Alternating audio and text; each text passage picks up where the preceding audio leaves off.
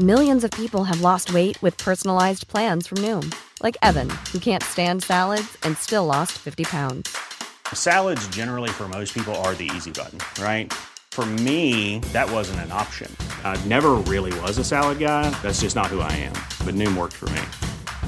Get your personalized plan today at Noom.com. Real Noom user compensated to provide their story. In 4 weeks, the typical Noom user can expect to lose 1 to 2 pounds per week. Individual results may vary. Everyone knows therapy is great for solving problems, but getting therapy has its own problems too, like finding the right therapist, fitting into their schedule, and of course, the cost. Well, BetterHelp can solve those problems. It's totally online and built around your schedule. It's surprisingly affordable too. Connect with a credentialed therapist by phone, video, or online chat, all from the comfort of your home. Visit BetterHelp.com to learn more and save 10% on your first month. That's BetterHelp, H-E-L-P. The Hawksby and Jacobs Daily Podcast. This is Paul Hawksby. And Andy Jacobs. And this is the H&J Daily with some of the best bits of this afternoon's show. Well, Danny Kelly was here, of course. Yes. And we had a good look back on the Premier League weekend. Well, a little bit of added value as we looked at whether teams have been over or underperforming so far in the season, as it's an international break upon us once again, frustratingly. We also had a bit of a chat, like we always do. We covered did, some yeah. ground. Andy was very fulsome in his praise of Arsenal's win over City. I think you'd appreciate that today, Arsenal fans.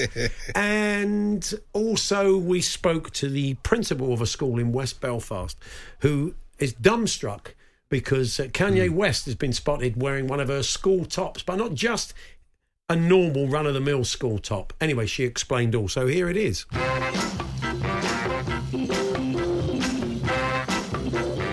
Good afternoon, everyone. Good afternoon, Andy. Isn't it football so funny, though, isn't it? I mean, that game yesterday, first of all, was a terrible game. Right, yeah. Second, and desperate if a game ever needed a goal. That was it, wasn't it? And it was a 0-0 all day until an incredibly fluky goal, a fluky winner that the keeper would definitely have saved, hits Ake and it goes in. And suddenly it's all reinvention and this has been great planning and this, that and the other.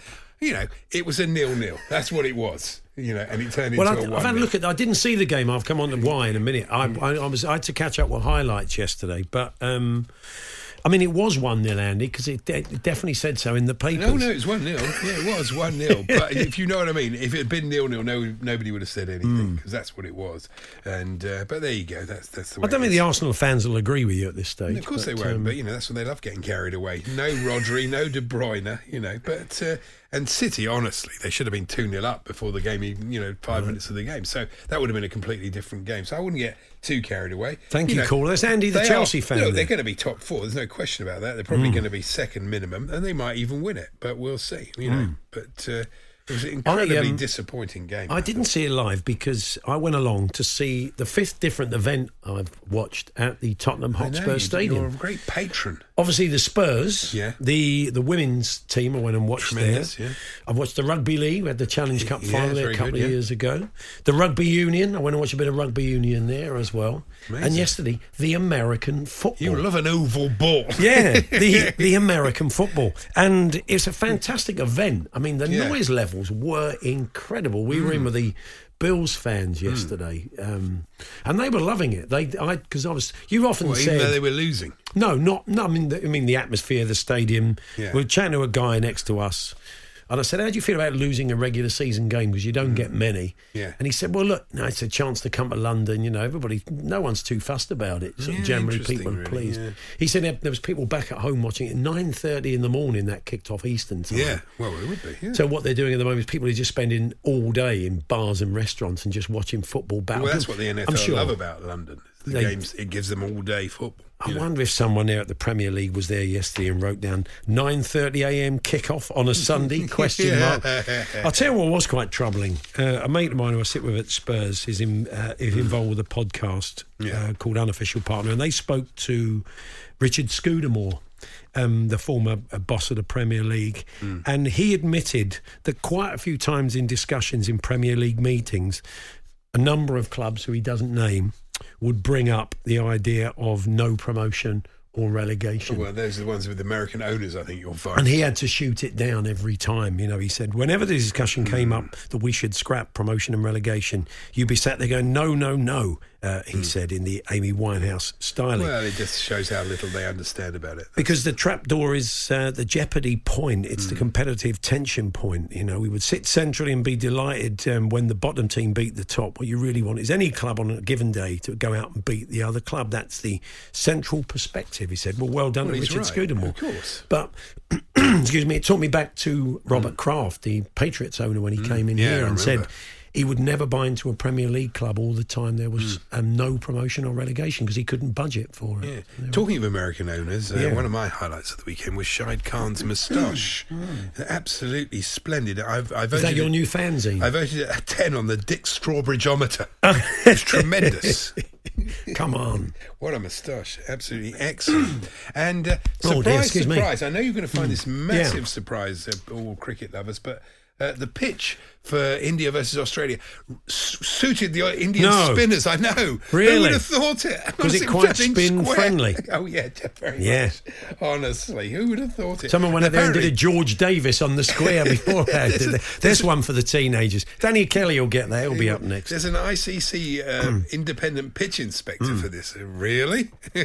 Yeah. I don't know where he was. But, you know, if you have a World Cup in your country, you work the conditions, don't you? Do you blame them for that? No, I don't blame them for that at all. But they played very well. Yeah. And, well, it doesn't do to drop Kohli when you've got the opposition 3 down. You're only defending 199, and then you drop one of the best chasers in world cricket. But there you go. England got a big game tomorrow. We'll keep you updated with that. They need to win, don't they, really? Otherwise they're going to be behind the 8 ball, I think, in this tournament. A couple of things to get you going on. I got one as well. OK, go on. Hit us with your one, Andy. Well, it was the Mike Brearley was at the Cheltenham Literary Festival. He had a very serious message to say, but I know that's one of Alan's favourite events, the Cheltenham Literary. Love the Cheltenham Literary. We're staying at John Joe O'Neill's library. Yeah.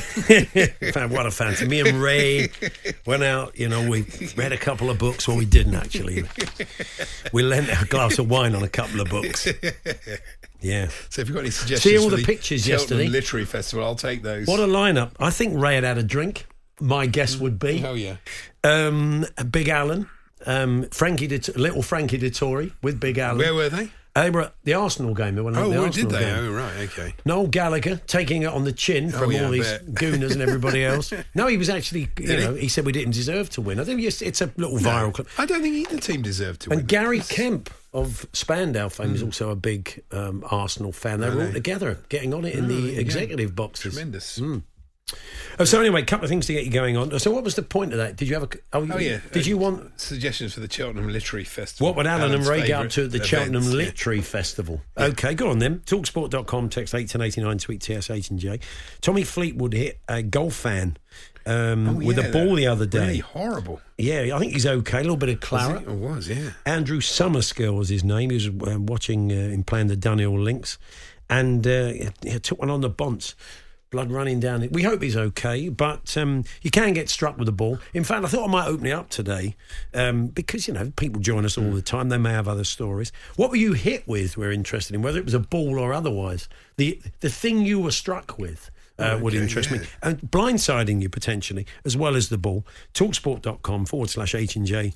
Text to 81089 or tweet to TSH&J. Things aren't going too bad for Cov, the mighty Coventry City at the moment. And Mark Robbins said a lot of it's been to do with little team outings. They take the boys out, the coaching staff and the team go out.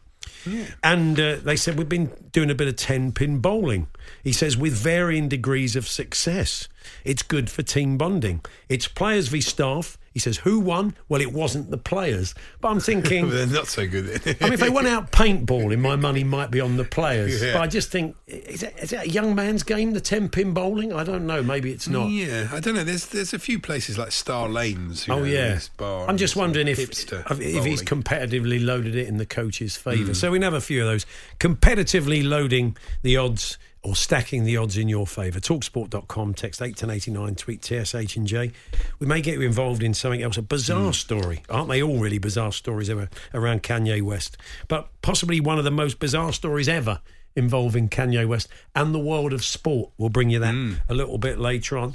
That's sport in Ireland, and that's where we're heading next, because Danny Kelly's going to join us as we look back over the Premier League weekend. We'll also be looking at the story so far for all the Premier League clubs and deciding whether they are on par, below par, as in a negative below par at the moment in terms of their performances, or punching. Danny will run us through all those as well as every game in the Premier League in a few moments' time. We're here with Toolstation as always. Save up to 25% with Toolstation's DeWalt trade deals. The Hawksby and Jacobs Daily Podcast.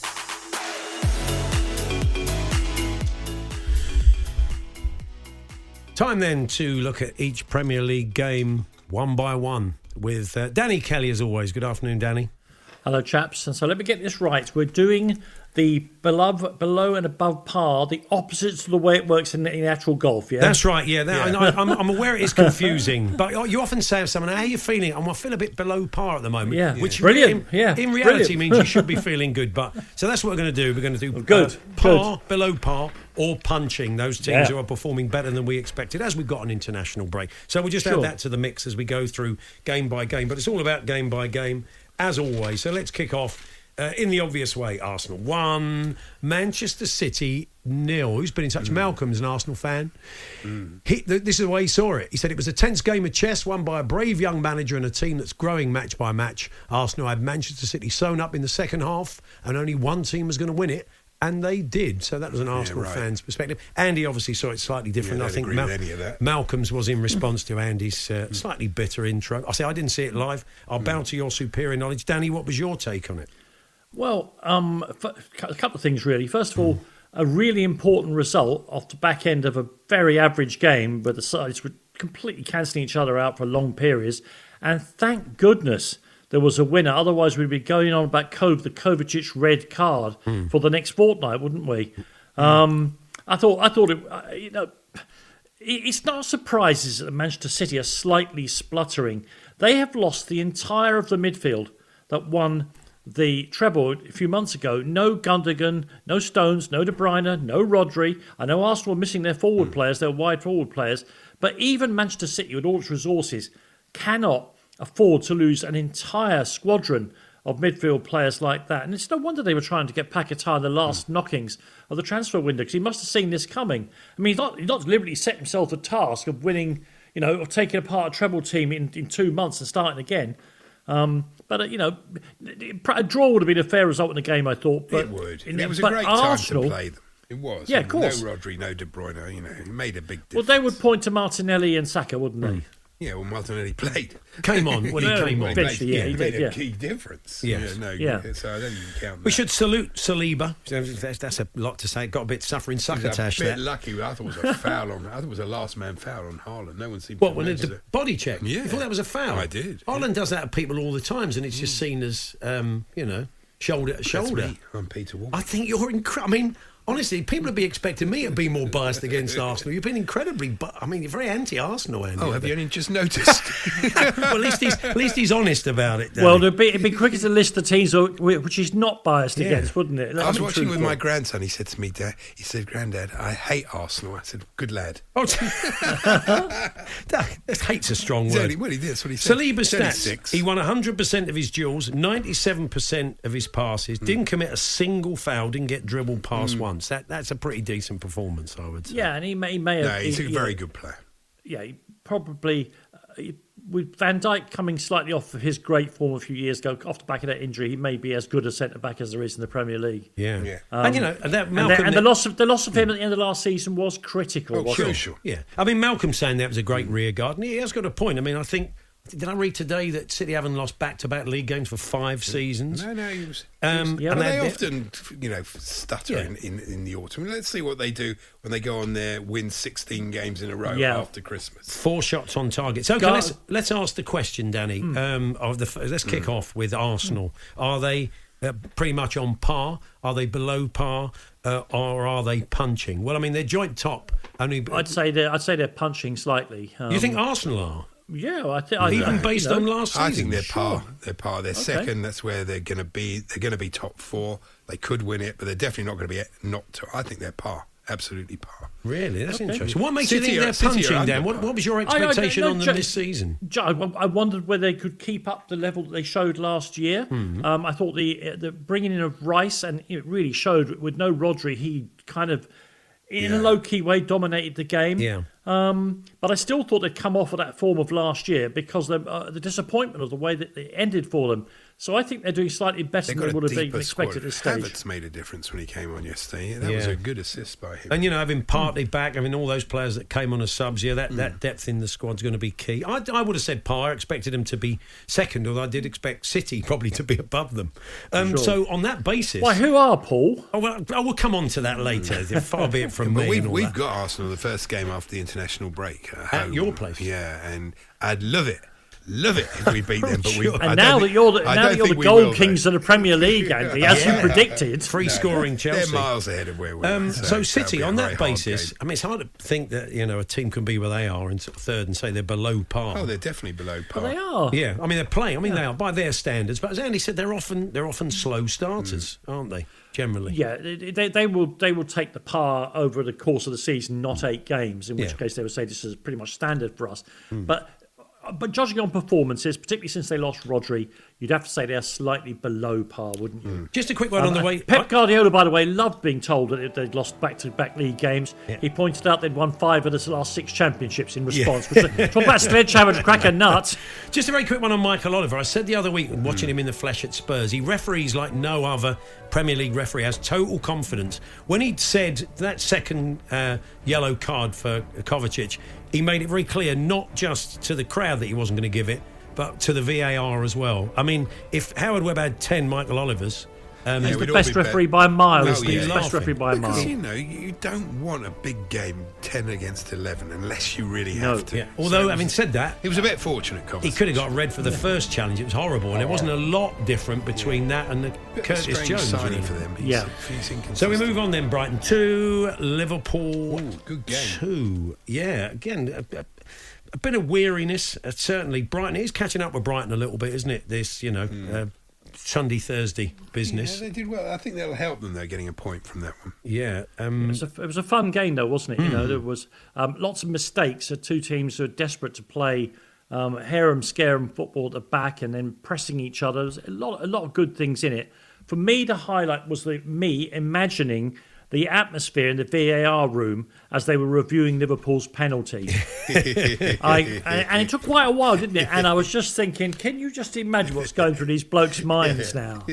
I thought it was a penalty. It was 2 penalties, actually. Yeah, there was a shirt pull prior to that, wasn't there? Yeah, but I just thought, I wonder if they're being extra careful here and saying to each other, you absolutely sure about this? Yeah. But it was a really good game, and it hinged...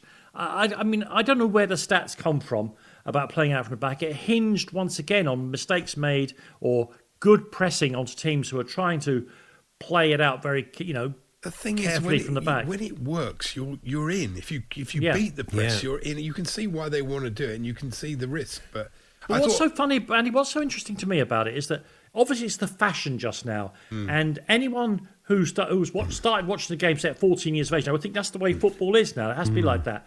But it will change again because the stats were proving when we were all much younger men that the thing to do was to hump the ball forward. I want to see a team like, for example, sign Ivan Toney and then have some other big, like say it was Chelsea and Brozier, and you just put those 2 up front, and then you press, you just play them, and you get players around them. Yeah. I'm dying to see a coach do this because I think it would work. But there we go. Luton have the size of personnel, they just haven't got it together to do it yet. Great dummy by Harvey Elliott. That was so clever the way he did that. It was really brilliant. They said he should have been assist. Also, I noticed something when Klopp calmed De Zerbi down. Obviously, it's always that thing where a big bloke can calm a small angry bloke down. I know this to be true.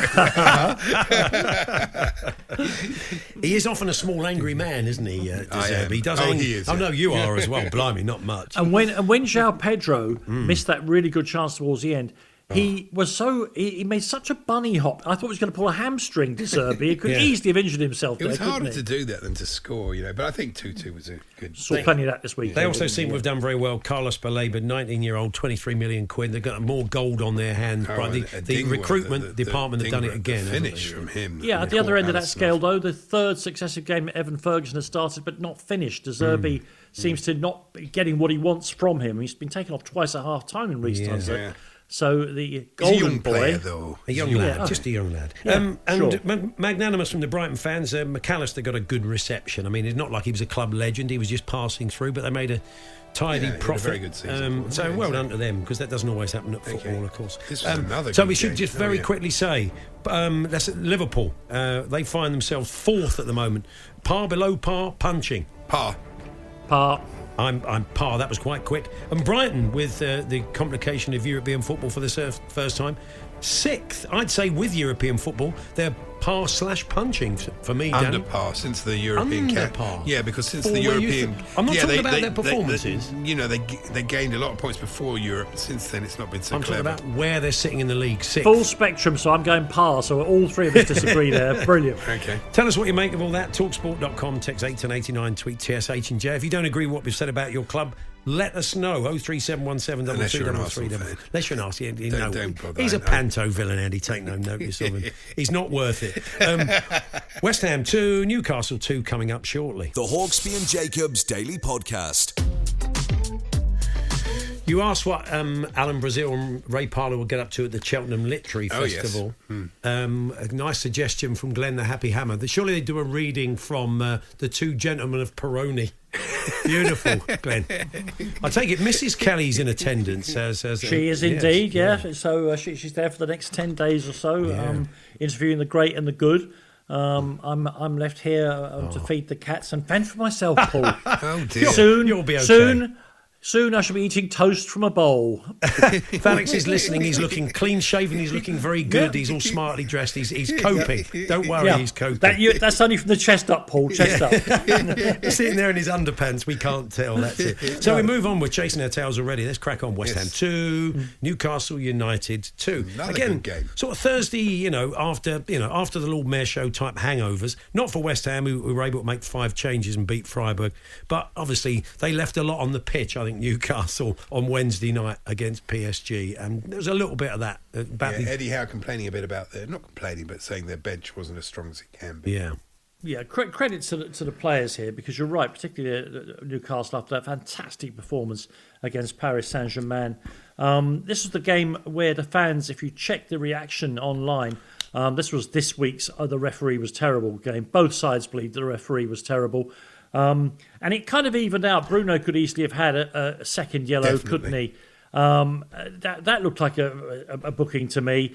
I thought, I don't understand the offside law anymore. I readily admit that. And Isak's first goal, he's offside when the ball is kicked. So whatever happens after that, in my opinion, is irrelevant. Otherwise, what chance have the defenders got? They get a fella offside, then he pops up a second later and he's onside. That's how it works now. Okay. Yeah.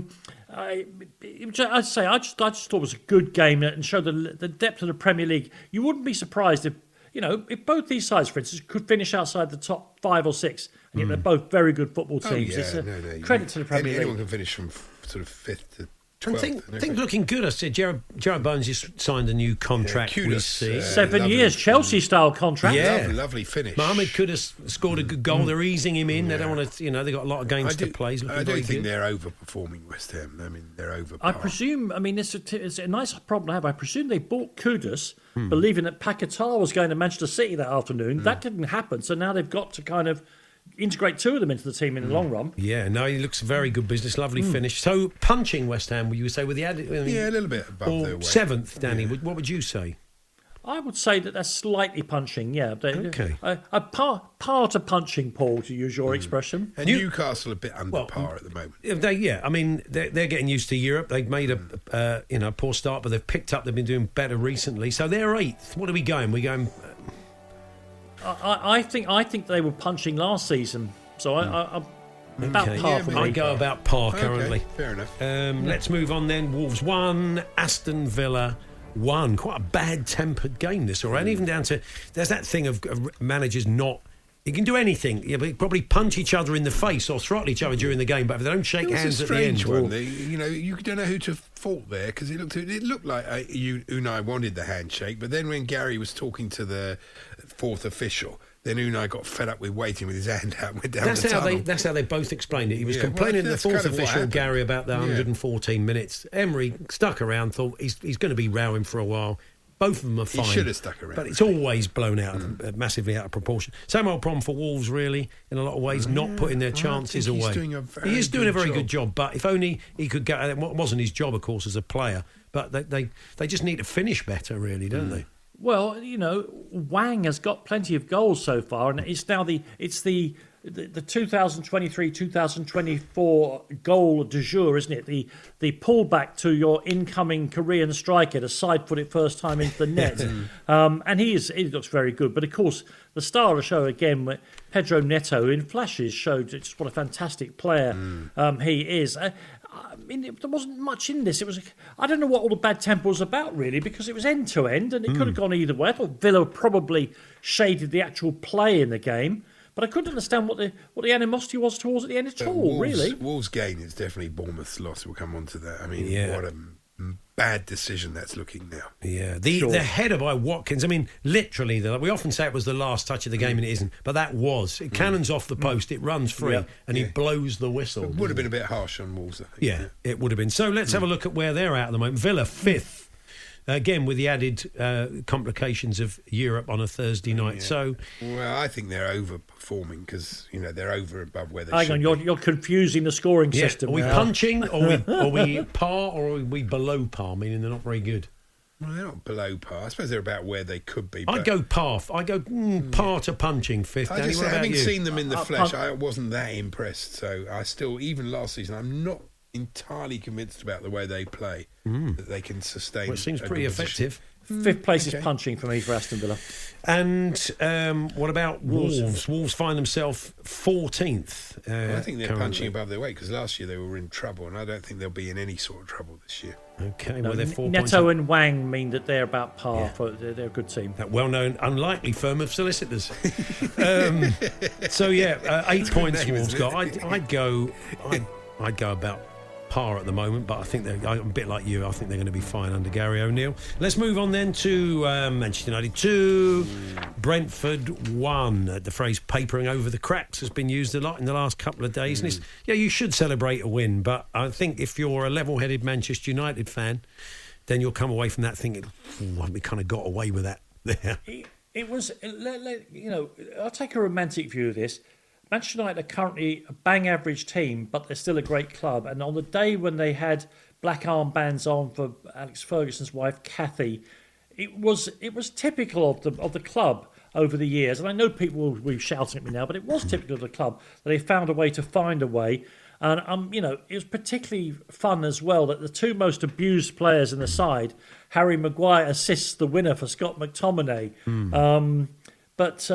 They deserve to win. I thought they were the better team. I watched the whole game. I thought they were the better team, Manchester United. Still not very good, very clunky, relying on flashes of individual brilliance. Their pattern of play up front is obscure to me. Put it no stronger than that. But of course, and Andy will now start to tell us about goalkeepers. If you bring in a goalkeeper to replace De Gea and he makes a mistake every second game, you're setting yourself a real task because that was another shot he should have stopped, let's be honest. A bit of a lack of self-awareness from Eric Ten Hag at the end. He starts talking about McTominay being Manchester United through and through. You wanted rid of him, for goodness sake. Come on.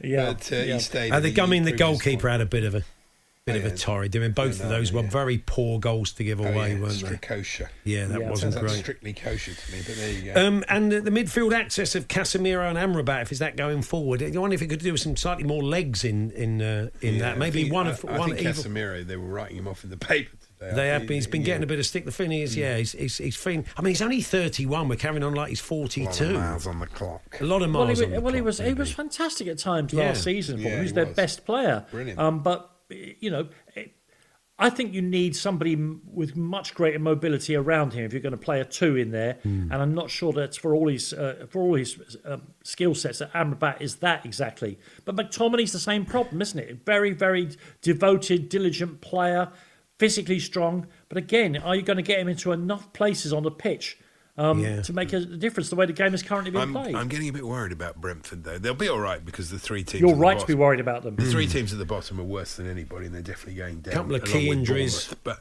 results not going their way. Yeah, it's the injuries that are really hurting them. I mean, Rico Henry was a big loss. They could be transformed second half of the season if Ivan Toney decides to see out the season for them. That could be huge. Or they use to as a bargaining chip and will buy somebody. Yeah, I think they're certainly missing goals up front. Manchester United, more than that. Manchester United 10th, we would say they are below par Very in terms below of the par. season. And We'll so all are agree Brentford. there. And so are Brentford. So really. Brentford, so full agreement there across the panel. Yeah. First time. Very good. I'm glad we're a panel. We're a panel now. I promoted us to a panel, yeah. Very soon we'll be a committee, and eventually, Andy, I hope we can aspire to being a Quango. I'm just quite proud to be a panel. Fulham 3, Johnny Quango. Sheffield United 1, completely overshadowed. Johnny Quango. I don't even want to think about what that is in the London vernacular. Yes, Fulham 3, Sheffield United 1. A game obviously overshadowed by the injury to Chris Basham. Yeah, best wishes to him. Hateful thing to horrible see. injury for terrible. And when you saw the reaction of an old pro, albeit in another shirt, when Ream went over to him to cradle his head, you knew. I mean, we're watching it from a television screen and we're 100 yards away from it. You just know it was something awful. Yeah. And one hates to see, because could Chris Basham be more of a brilliant servant to that club? And you don't want that to be their last action in a Sheffield United shirt. And unfortunately, it does overshadow the rest of the game, doesn't it? You have to be truthful. Well, he could well be listening this afternoon if he wants a bit of a football fix, because he's had one op. He says he's got another one. He's had the clean-up op.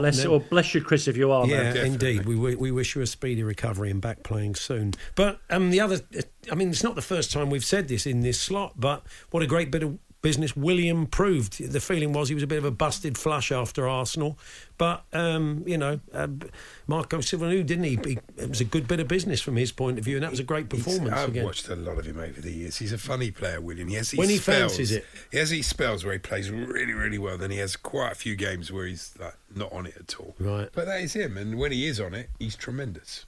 Yeah, and he was part of, the bits and pieces that Fulham did well, which eventually were too much for Sheffield United. I mean, their first goal, you wouldn't concede a goal like that in the Championship in 1,000 years. No. 4 touches, all of them perfect to get the goal. And then, of course, you get a bit of luck.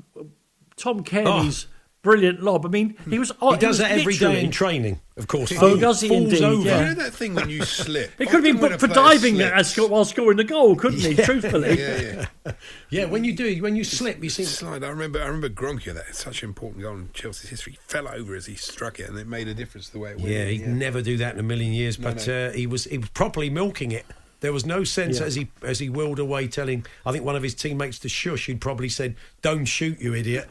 He don't get too many, Tom, does he? So he needs to make the most of them, yeah. So Fulham, 12th on 11 points. I mean... About par, I'd say. I'd probably say par, yeah. Yeah. Sheffield United, I mean, you have to be brutally honest. I think at this stage we didn't expect a lot else of them. We probably expected them to be bottom 3, although Paul Heckingbottom won't like to hear that. So, I mean, bottom of the table, you have to say below par, but not a lot, I wouldn't think. Not on this stage. That's par to expectation. I give them the slight kudos that they've been more closely involved in games than I would have expected at this stage of the season. Yeah. So that's better. We've still got Everton, Bournemouth, Burnley, Chelsea, Luton, Spurs and Palace Forest to squeeze in, which we will do very shortly. Danny Kelly's with us. We're here with Toolstation. Save up to 25% on trade quality DeWalt products in-store, online or on the Toolstation app. The Hawksbee and Jacobs Daily Podcast. Danny Kelly's with us. We're looking back over the Premier League weekend. Just before we continue with the games, maybe there's another little cool topic today. I just don't get it. Philip in Brighton's kicked us off. He says, what is it with the love-in with Declan Rice? I'm always amazed after every game how everyone waxes lyrical about his performance. Well, yes. I watched intently how much influence he had on the game yesterday. Virtually zero. No positive contribution at all. A few reasonable tackles, one good intervention does not mean you dominate the game. So he just doesn't It's get that it. position, though. I don't agree with Philip. I don't agree with it either. And it's the same with Caicedo. Sometimes you don't really notice what they do, these people. Arguably, with the way we're now pushing fullbacks on, it's arguably the critical position in modern football teams, and it's the one which is the least visible, and that's maybe what's causing our excellent contributor to be so ferociously wrong. Yeah, and it's where the big bucks are, and that's where people are spending. They're not spending it on strikers as much. They're spending it on defensive midfield. Well, there are no strikers to spend it on. To be that's fair. very true. Okay, we move on to Everton 3. Bournemouth 1, and you say we talked the other week about big results for Everton, then they go out and lose to Luton, but there was, I mean, look, Bournemouth were not at it at all, and we'll come on to them, but that was a great result for Everton, wasn't it, Danny? You can put the two things together, can't you? Bournemouth are the worst of all possible things now, a really hard-working mess. They really can't fall back on we've got to work hard. They seem to me to be working absolutely flat out to produce a terrible display. And if you're bad enough that you allow Everton, who played very well on their own patch there, to have 20, this is Everton, 25 shots at goal, you are going to lose a lot of football matches. But hats off to Everton, and Jack Harrison got a wonderful goal. I'm surprised he was fit. There's such as the severity of his passing. I'm always worried he's going to have a cut on his head. How do they do that the sharpness of that? It must have a special tool for that. That thing where you forget that a club have signed a player. When he scored, I went, I didn't know Jack Harrison was at Everton. Oh, lovely Jack. There he is. It was a beautiful finish. It was. It was. And Everton have got too many good players to be in trouble. I mean, as long as they keep Calvert-Lewin fit, they've got the backup striker they bought in the summer, and Harrison. They'll be fine. Yeah. But Bournemouth... But they must back Sean Dyche. They've definitely got to stick with Dyche. Does Iraola survive? I mean, the owners have got money. They are ambitious. And this has not been a great start. You could say he needs time to adapt to the Premier League, but... There ain't no time to adapt in the Premier League. That's there are no games to adapting in, are there? Yeah. His crew neck and shirt choices are very odd for me. Is that what you're basing the whole thing on? Crew neck and shirt combo. Yeah. You don't like that as a look? Well, last week was worse, but this week even the charcoal shirt with the black crew neck. Not sure. It's like a fashion. They can't let him go. Surely, logic dictates that because it makes you look a mug, but that doesn't seem to bother the owners of football clubs, does it? It's so difficult with managers. I mean, Villa didn't stick with Steven Gerrard, and it worked out brilliantly for them. Forest stuck with Steve Cooper, and that worked out brilliantly for them. So it's too difficult to know what to do. And that was the first time in almost a year, that Everton had scored more than once in a game at Goodison. So, wow. They've put up with a lot of Everton, but that was better. There's another way it's a form result. I think Sean Dyche regularly spanks Bournemouth, so... So Bournemouth in the bottom three. I mean, you've got to say that's below par, because you'd expect more from them as an established Premier League side. So below par, Danny, are we saying? I'd say I'm not so sure that it's that much below par. I don't recognise their pattern of play. I don't know what kind of team they are. Yeah, and that tends to be a real problem. But that was last year. And Everton, 16th on 7 points. Yeah, That's par. Oh, okay. Well, that's slightly worrying for the Evertonians, but there we are. You don't really expect them to do much better than that. They're limited. I think things are picking up. Burnley 1, Chelsea 4. Free scoring Chelsea. Angry Raheem Sterling. That's what you want. You want him not to be picked. He played... It was a bit of a strange game. Chelsea weren't it? great in the first half in that game. They didn't pick up from where they left off against Fulham, and it was a little bit troubling, but...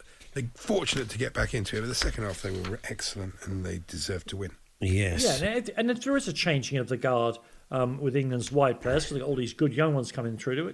We don't need to forget, and he did remind us that Raheem Sterling can play football. I thought, again, it was just absolutely brilliant, and far too much for Burnley, who... we love Vincent Kompany, don't we? And yet he's not even trying to talk his way out afterwards now. He just sort of stares underneath from the peak of his cap and goes, well, there you are, these things happen, When you looked at the fixtures, they had some tough games, certainly at Horrible. home. Yeah, so they've lost all 5 home matches, but they've played some decent sides at the top of the table. Do you know Chelsea's talisman is at the moment? You never lose when he plays. Who? Cucurella. Oh, very good. Yeah. You've won all 4 games when he has featured. I've done a good job at right back. I've got this theory about playing opposite sides, because so many teams now play on the right. They play a left footer that cuts in, and the opposite. And so if your fullback is that way inclined, then you're ready for the bloke that cuts inside. I think it's quite. You might see more teams doing that. It was quite interesting. But Reece James will be back after the international break. Chelsea, it's been a bit frustrating, really. They've played a lot better than where they are in the table. They should have beaten Bournemouth. They had 4 great chances in the first 20 minutes. They should have been 2-1 up at West Ham. They should have got at least a draw against Forest, and they should have got. But would you say 11th on 11 points? They're below par, punching, Andy, or par? You've got to say below par, for goodness sake. No, I'd say, given the transition, given the difficult job for Pochettino, I'd say they're about par, but improving, and they could finish, a lot higher than that. Okay. I'll go with improving, but Yes. they are below par. Look I at would that. say below par. It's what I expected. I expected it would be very, very difficult for him. If you remember back at Spurs, his first 7 games were tricky. Yeah. He's starting to turn it around. Let's see where they end up. I don't doubt and they're going let's to see get where better. they are next season. I think they're going to be very good. Again, same thing. We're going to move on, Stick Andy. with Poch, Luton, whatever you we do. got 2 games in a minute. Luton 0, Tottenham Hotspur 1 was the final score. Again, we said papering over the cracks early on, and it was a great rearguard action against 10 men. But I think we have to be honest with ourselves. Any top 10 team with a proper attack would have put 3 goals past Spurs in. And I know Tottenham should have been 3-0 up within about 2 seconds, but still, we've been lucky. You need a bit of luck along the way. We've had a little bit of luck along the way. Is your general competent? Is your general lucky? Those are the 2 questions. The Spurs are getting away with things that they can't expect to get away with in the long term. But it was great to see a bit of spirit in the team when they found that the situation they had against Liverpool reversed this week. And as for Basuma, it's only 2:00 in the afternoon. I'm not allowed to use the words I want to about it. Great, I hate diving anyway, but incompetent diving is the worst kind, isn't it? He's currently in the barrel, but Andy thinks he has another suggestion that could oust Basuma from the barrel. He's going to have to be really bad to get in the barrel. It is. Tottenham, they are punching. It's a new. Andy, are you agreeing they're punching? they're massively punching. Yeah. I mean, I do think they'll be top 4. I think Ange has done a great job. He's made you much better to watch and much more entertaining. But a couple of injuries, and this is injuries that are going to make such a difference over the course of the season. Yeah. Keep those centre halves fit the whole season, and top 4 definitely. I mean, Luton are 17th. They're outside the bottom 3. So are we saying they are punching, or are we saying punching? Punching, yeah. They could easily have expected out of all the ones struggling, I think they've done the best. That win at Everton was big. So there we are. One more to go. The last on match of the day, the last with us, Palace 0, Forest 0. Murillo, of course, was the absolute standout. What a great play. That's your centre half to watch him on a mazy run. We must ask Beautiful. Tim about him because he looks fantastic. We will. We'll talk to Tim on Wednesday. It wasn't quite the snooze fest that this venue and Roy Hodgson and the scoreline suggested. And I'm going to say it's worth the money just to see Murillo's run, but of course the money is 60 and 70 quid. Yeah. So I don't think that's true, to be honest. But Palace, let's put it this way. Palace, without their creative players who are both out injured, and Roy in his 400th game of doing Roy, 0-0 was always a likely result, wasn't it? They got 11 injuries, Palace, at the moment. Raksaki looked good, the young lad they're playing for them, so they've got some I like coming Steve through. Wilson's comment on Match of the Day that he knew they'd be last, but I didn't quite get. He was sort of talking about Roy and saying he's revered outside of Europe, but he's underestimating this country. I don't think that's true. I think people really appreciate what a brilliant manager he's been. Yeah. The spell at Liverpool might have caused one or two people to raise an eyebrow, but he's a superb manager. What more could you want from a injuries, bloke? Taiwan out for another month, and Eze, and honestly, every team is really suffering, I think. So Palace, 12 points, 9th. What are we saying? I mean, with the injuries, I'd say just punching, above par. just above par. Punching a lot above par, I'd say. And what of Forest? Forest find himself 12th with 11 points. Outright. I'd say right, about par. Yeah. So who's going to kick Basuma out the barrel, Andy? Oh, Nathan Ake. There were 9 points. You're right. Nathan Ake 4. Why? He missed the chance that would have made the game completely different, and it was a really easy chance. Yeah. And then he heads the ball in for an own goal. This is where we came in, Danny, and being bitter about Stick Arsenal. him in the barrel. It was I'm afraid, as Jonathan Pearce said, a proper walk of shame. Even though he's our player, that was great commentary, wasn't it? No, shameful. Has to go. Shameful. I thought JP was going to start throwing veg at him as he from the commentary box. It was fantastic. It was so stupid. I mean, you try and give footballers all of the slack you can. It was idiotic. Where's the music? Where's Captain Pugwash? Should we have a bit of Captain Pugwash? Come on. I know it's 3:30. Don't put the engineer in the barrel. He's not happy. Here we go then. Eves, get in the barrel. Nathan Ake, you're not allowed in. I think you should be in there, but the boys don't think you should. No, definitely Yves Basuma for that appalling dive. Danny, we'll catch up with you next week. Thanks very much. Love that, man. Bless you. There Cheers. we are. Bye. There's Danny Kelly there looking back over the weekend. The Hawksby and Jacobs Daily Podcast. Everyone knows therapy is great for solving problems, but getting therapy has its own problems too, like finding the right therapist, fitting into their schedule, and of course, the cost. Well, BetterHelp can solve those problems. It's totally online and built around your schedule. It's surprisingly affordable too. Connect with a credentialed therapist by phone, video, or online chat, all from the comfort of your home. Visit BetterHelp.com to learn more and save 10% on your first month. That's BetterHelp, H-E-L-P. Life is full of awesome what-ifs, and some not so much, like unexpected medical costs. That's why United Healthcare provides Health Protector Guard fixed indemnity insurance plans to supplement your primary plan and help manage out-of-pocket costs. Learn more at UH1.com. Burrow's furniture is built for the way you live. From ensuring easy assembly and disassembly to honoring highly requested new colors for their award-winning seating, they always have their customers in mind. Their modular seating is made out of durable materials to last and grow with you. And with Burrow, you always get fast, free shipping. Get up to 60% off during Burrow's Memorial Day sale at burrow.com/ACAST. That's burrow.com/ACAST. burrow.com/ACAST.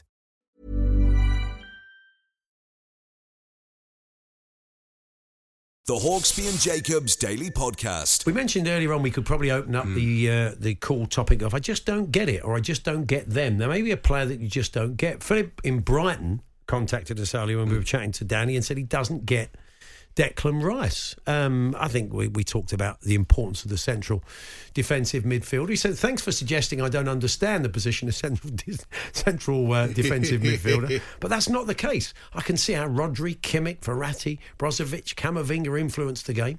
Each of these gets ahead of Rice in my view. I'm sticking to my guns. Yeah, so it's just sometimes you get a player. Yeah. You don't it's get it. It's a game of opinions. I don't get the Kardashians, as I was saying to you earlier. Well, in central defence, I think but they play a lot. They play with a bit what more. What do they They're actually wingers. do? I don't get it. Well, you know, what's the point? They've got no talent, have they? Really? They're really inverted fullbacks. I mean, that was a bit of an odd gear change, wasn't it? I don't get the Kardashians either. Is this sort of Keith and Alan Kardashian? I'm a Dulwich Hamlet or Ben something? Winston, our old friend, who I'm a big fan of, is a brilliant TV producer and worked with me when he was about 14. He's a tremendous guy. But he's just produced this thing with the Kardashians. I think it's a documentary. And I said to him on Instagram, I said, what do these people do? What is it about them?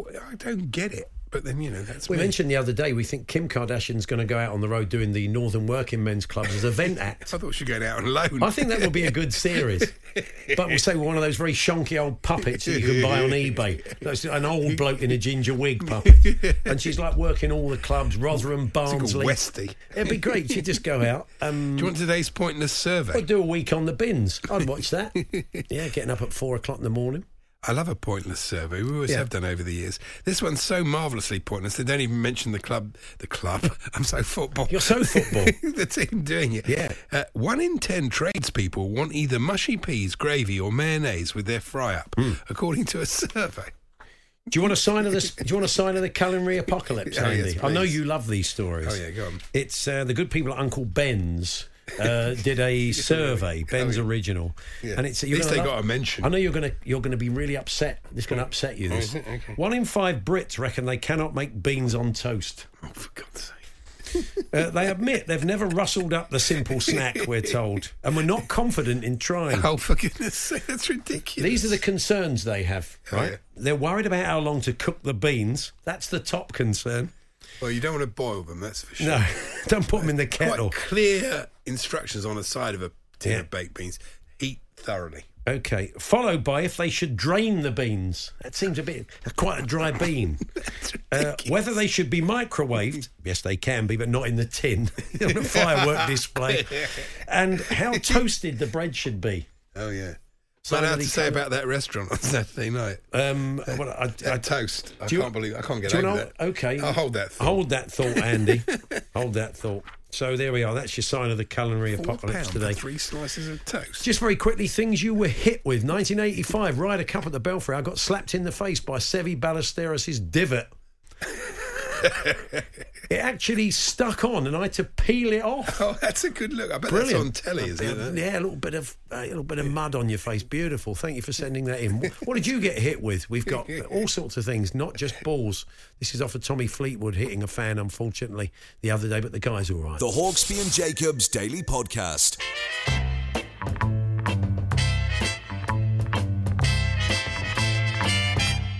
The Talk Sport Clips of the Week. Yes, it is time for Clips of the Week Pewter. Every Monday, we dust off a few old clips. We can't call them gold. They've not been sort of heavily curated. They're not classics, but they are warts and all. There's a few classics in there, usually. Oh, OK, is there? Yeah, there often I don't know is about one. today, but there usually is. Well, these are from May 2005. The producer puts them together every week. The only man in the UK still with a mini disc player, because we found an old box of them gathering dust in the corner with some old clips on. So here they are, digitised and cleaned up. And where should we start, Andy? Well, let's start with a caller to Keith Arthur on Fisherman's Blues. Lyle's in Horsham. Hello, Lyle. Hello. Hello, good morning. You all right, mate? I'm good. Yeah, what do you want to talk about? About fishing, mate. Yeah, that's right. Back in the day when Keith was doing the show, he'd start at 6 o'clock in the morning. Yeah. Clearly, people had just come in. Yeah. Or they'd, or they'd been staying up all night for all sorts of reasons. Yeah. And they'd come on a bit. They'd say, "Hello, I've never listened to your show before, but I've been fishing. But I've always wanted to go fishing." Yeah. And then Keith would really give them a complete rundown of how they can get started, their local tackle shop where they lived. And you just knew once they'd slept it off, they'd have no recollection of the conversation they had with Keith. That's about 6 o'clock in the morning when they just got in eating a bacon sandwich. Anyway, this is Ian Collins telling Mike Parry what he had coming up on the show. From moneysavingexpert.com, Martin Lewis is with us here in the studio taking your calls about any aspects of money, finance, debt, you name it, he's here. Not Martin Lewis from The Professionals. No. I don't think so, because he wasn't in The Professionals. No, it's a beautiful amount. It's Martin Shaw and Lewis Collins. Of course it is, yeah. It's classic Parry, isn't it, in a nutshell. Yes. Brilliant. Over to Alan Brazil on breakfast now with one of his trademark questions.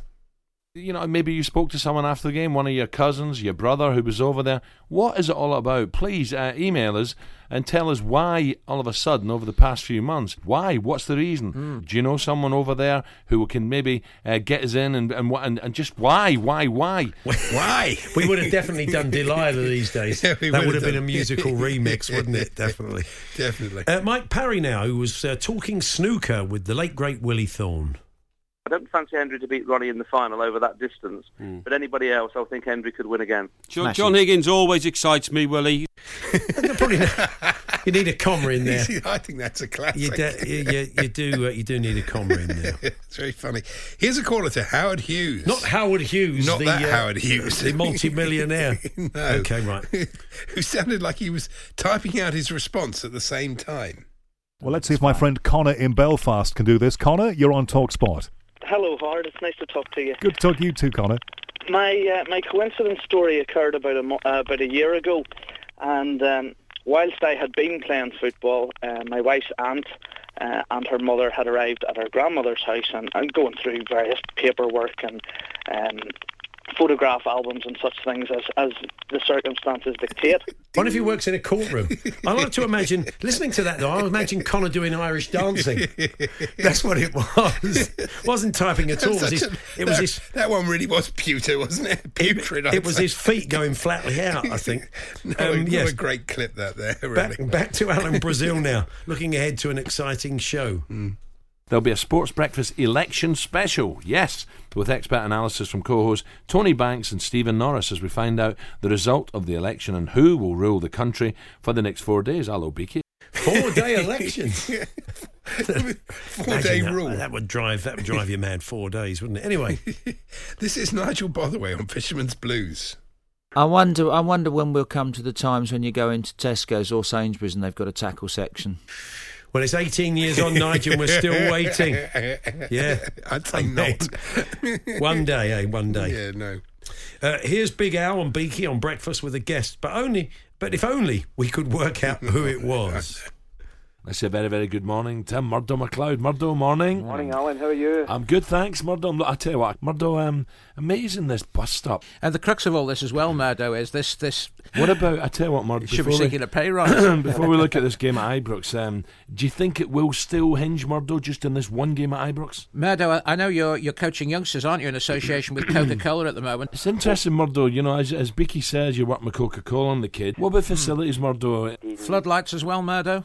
Murdo, what are the numbers like? Murdo, it's interesting that. Would they really, Murdo? Gosh. That is amazing. Murdo, great to talk to you. Murdo, just give me a prediction Sunday. Murdo, see you, pal. Thank you. Cheers. Screaming Blue Murdo. That clip was Murdo. That was absolute. There's been a Murdo. Went to mow a Murdo. So over to Andy Townsend now. About 9 minutes past 6, the sun come up around the Oxford area for me, and it was like a big ball of fire. Well, there is a reason for that, Andy. Yeah, there is a reason for that. Let's go back now to Ian Collins and Mike Parry. Tony, good luck with it, mate. Thank you very much for your time. He's Tony Bennett. He's the landlord of the Otter Pub in Thorpe Marriott near Norwich. Exactly. And isn't it great on TalkSport to hear a story involving somebody called Tony Bennett that doesn't include the words, "Is this the way to Amarillo?" Oh, dear, mate. I left my pint in that pub. Yes. Tony Bennett. Anyway, Anyway, mate. Yes, and finally we return to Nigel Botherway on Fisherman's Blues.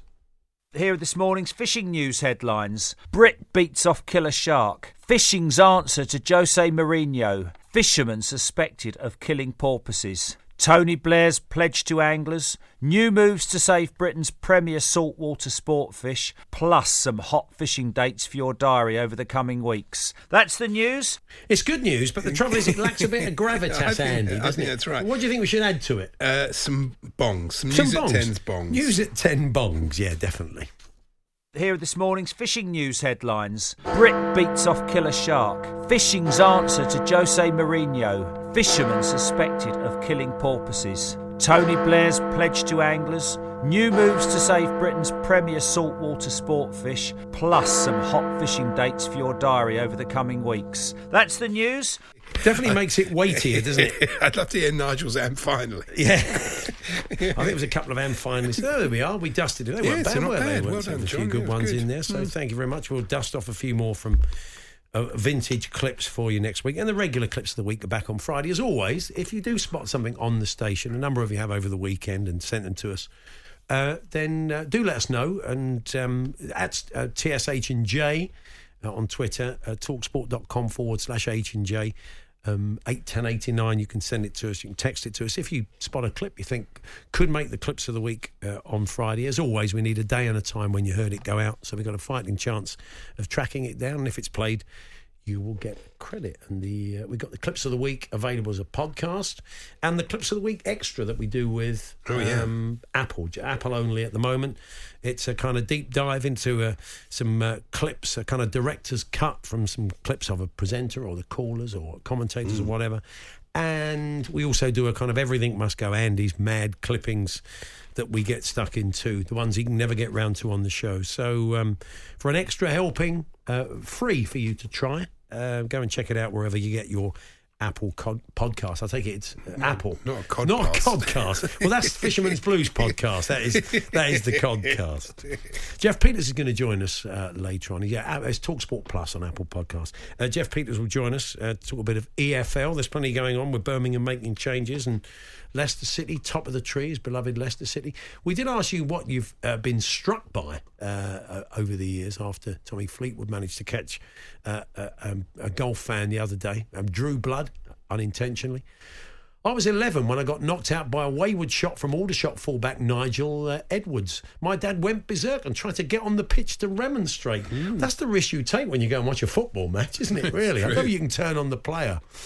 I think they complain about the poor effort on goal, not so much his son being Polak, says Darren in Lincoln. I've been struck. You've been struck with a ball, have you, Andy, over the years? You ever read that? I've mentioned before, Alan Hudson. Alan Hudson actually got in touch and apologised one day, but caught me right down the old snorkel. I did Parker. once head one for 6 with Aravinda de Silva in a Bunbury game. You headed a cricket ball? Well, I was fielding on the boundary, and I went to go and catch it, and of course I'm a terrible fielder. Yeah. And it basically hit me on the head and went for 6.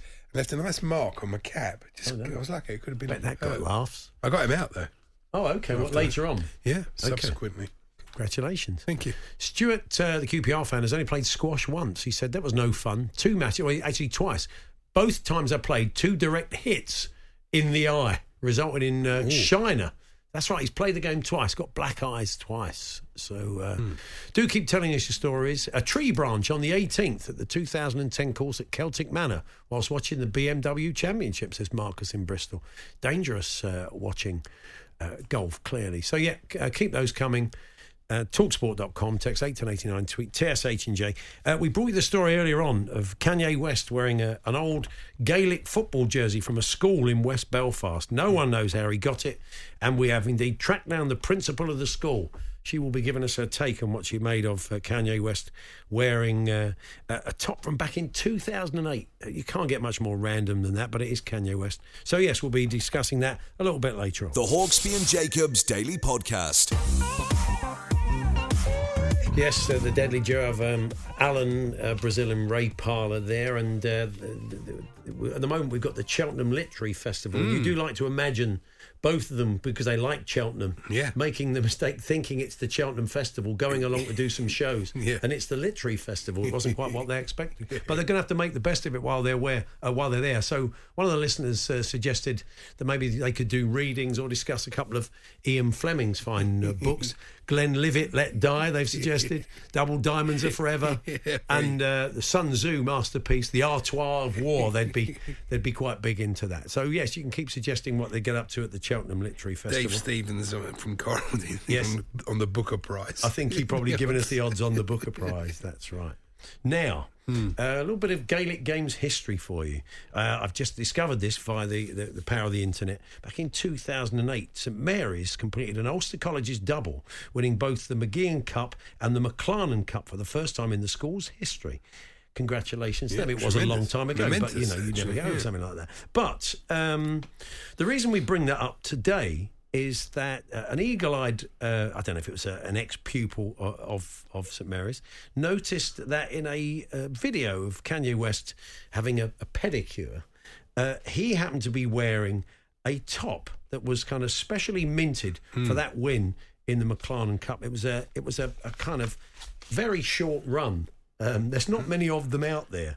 And so everybody's wondering, where did he get it from? Why is he wearing a Gaelic football top to commemorate a fine cup victory from a school in West Belfast? Condition, considering it was once used for sport. It's about 17 years old. Well, it is absolutely vexing everybody at the moment, and that does include the principal of the school, Siobhan Kelly. Siobhan, good afternoon. Good afternoon, and thank you for speaking to us this afternoon. We're delighted to be causing a little stir across the world. So it doesn't often happen for a school in West Belfast, so we're delighted. It's an amazing story, though, isn't it? I mean, it's so out there. I'm not surprised you've been inundated with media. Were you aware of this? When did you first become aware of it, Siobhan? Well, Thursday evening, there was lots of chat between staff and past pupils. Now, we would have a number of our staff who were on that team and obviously play a lot of Gaelic sports. So they noticed on a video, which seemed quite genuine, Kanye West was wearing one of our tops. And then, of course, a little bit of history that evening. And on Friday as well, we recognised that it was the top that was designed for the McLarnon Cup. It was a cup final. It was played on St Patrick's Day in 2008. And then a little bit more further research, we discovered there was only 35 of those tops, and they were only exclusively given to the playing squad and the management on that occasion. So, and of course, then the students and the team went on to win that match. So it was a highly coveted top. And, anyone who was on that match, they're not going to give them away very easily. So it's just a very interesting story. Very interesting. Well, I know a lot of media outlets have reached out to Kanye's people and they're awaiting an answer of where he got it from. But I suppose the other option is to go to the 35 people who own one of those and find out who hasn't got one, I guess. It's a bit laborious. Yes, I know. And over the weekend, and even just in my own local home area, boys would have been on that team, and there's a lot of chat and people saying, they're going to their attics and checking out to see if they have one of these tops. So we did have one of our staff members who had the original top. So our local papers were in and obviously took photographs of the original top. So we do have the copy, and it genuinely seems that Kanye is wearing that top. So I suppose maybe the world is getting smaller, and with travel and everything, that there's a chance he was given it as a gift. He maybe got it, picked it up somewhere in a charity shop. Sometimes people who are extremely well off shop in the strangest places, so maybe he picked it up in a charity shop. You wouldn't know. The other thing is we have an awful lot of our past pupils who have settled in America, in the States, Gaelic games in the States as well. So you're never quite sure how that happened. I did hear over the weekend that Kanye was in Northern Ireland in 2008. So yes, and I think he was playing here, and I certainly heard that from family members. No. He's more of a hurler, I understand. Yes. So I don't know whether he was actually just gifted it on that occasion. It is hard to know, but a huge amount of speculation. The students are thoroughly enjoying it. Our PE sports mentors across the school and our PE department are getting an awful lot of mileage out of it, and it's just been a bit of a happy story for the school. Are you tempted to do another sort of run of these, maybe more than 35? Is there a hot fashion item now? That's not a bad idea, actually. You know this, we're always looking at ways to fundraise, and it has been speculated that we may well do something like that just as a bit of fun for maybe one of our charities. But it has certainly caused a buzz around the school, and it's just a nice, happy story, and it really broke on Friday, just as we're heading into the weekend, and I was out on lunch duty with the boys, and there was a lot of chat on the grass pitches and on our 3G, Miss, do is Kanye going to visit the school? And, Come in, pops up in assembly, that would be a shock, wouldn't it? Yes, it certainly would be very, very interesting. But even just from the sports point of view, we're looking at the positives. Many of our students, we do a lot of sports here, and many of our students would have training 7:30 in the morning, maybe a couple of mornings a week. And in the rainy winter Northern Ireland climate, it's not always the nicest. So it's a way of encouraging our students to continue with their sports. And this is St Mary's. We're very proud of our ethos and our history. And look, Kanye West is wearing our top. So yeah. We're using it to our benefits, let's say. Well, let's hope he does get back to those media, or he gets back to you, and you can find out exactly where it came from, and because it is a mystery, but it would be good. But look, lovely to talk to you, Siobhan. Thanks very much for joining us. You too. Thank you, Paul and Andy. Bye-bye. There we are, Siobhan Kelly there, the principal of St Mary's there in West Belfast. And, let's hope we can get to the bottom of it. I mean, he was at the house having his pedicure of Ty Dolla $ign. Now, I don't know if that's Ty Dolla $ign, as in Ty Furlong. I don't know if he's Irish, and maybe that's where the top came from. I've got no idea. But, what about that? Let's see if we can... somebody needs to... Does anybody out there know Kanye can put a call in? Oh, yeah, sure. That's Andy Goldstein's well connected. That's true. That's probably a phone number he's got in his book. So anyway, we'll see what he can do at 4 o'clock. He will be here with Darren Bent. Before all of that, though, we're going to be chatting to Phil at the Fox, Jeff Peters, All Matters Championship and beyond. Some interesting stories. And, of course, Leicester going into the national break. Top of the tree. Yeah. Going rather well under new management. We'll look at what's changed. What else have you been hit with? We were looking for a few more of those. When I was younger, I was sitting in a town centre, minding my own business, when my mate picked up an onion from outside a shop and hit me in the eye with it from 40 metres. That made you cry. It certainly would. On 2 levels, down in Colchester. He's got a good arm, though. I think you got him into the local... Got a trial for Essex. Would have been rather good. So keep those coming. Talksport.com, text 81089, tweet TSH&J. At the Cheltenham Literary Festival, you could just about hear Alan saying, Kafka, anyone? You need to know your clips of the week for that one. That's brilliant. So yes, and we mentioned earlier on that Paul Pogba, in light of this failed drug test, has been put on €2,000 a week, a month, €2,000 a month by Juventus. So I think it's fairly safe to say his money's gone down subsequently. And Michael, the Liverpool fan, said, I'm a joiner, and I never thought I'd earn more than Paul Pogba, but I do now, just about, he says. Tremendous. So thank you for all Well of done. those. Yep, talksport.com, text 81089, tweet TSH and J03717223344. We will talk a bit of championship football before we hand over to Andy and Darren at Forward Drive. The Hawksby and Jacobs Daily Podcast. There we are. That was this afternoon's show as it all unfolded. Yeah, some good clips of pewter there. Clips pewter. You enjoyed those as well, yeah. So anyway, I'll be back tomorrow with Charlie. Andy, you'll be here on Wednesday, won't you? Yep. Plenty of stuff I'm sure we can bring you tomorrow. So do hope you can join us from 1. If not, the podcast is always available at 4. Thanks for listening. You've been listening to the Hawksby and Jacobs Daily Podcast. Hear the guys every weekday between 1 and 4 p.m. on TalkSport. Planning for your next trip? Elevate your travel style with Quince. Quince has all the jet-setting essentials you'll want for your next getaway, like European linen, premium luggage options, buttery soft Italian leather bags, and so much more. And is all priced at 50 to 80% less than similar brands. Plus, Quince only works with factories that use safe and ethical manufacturing practices.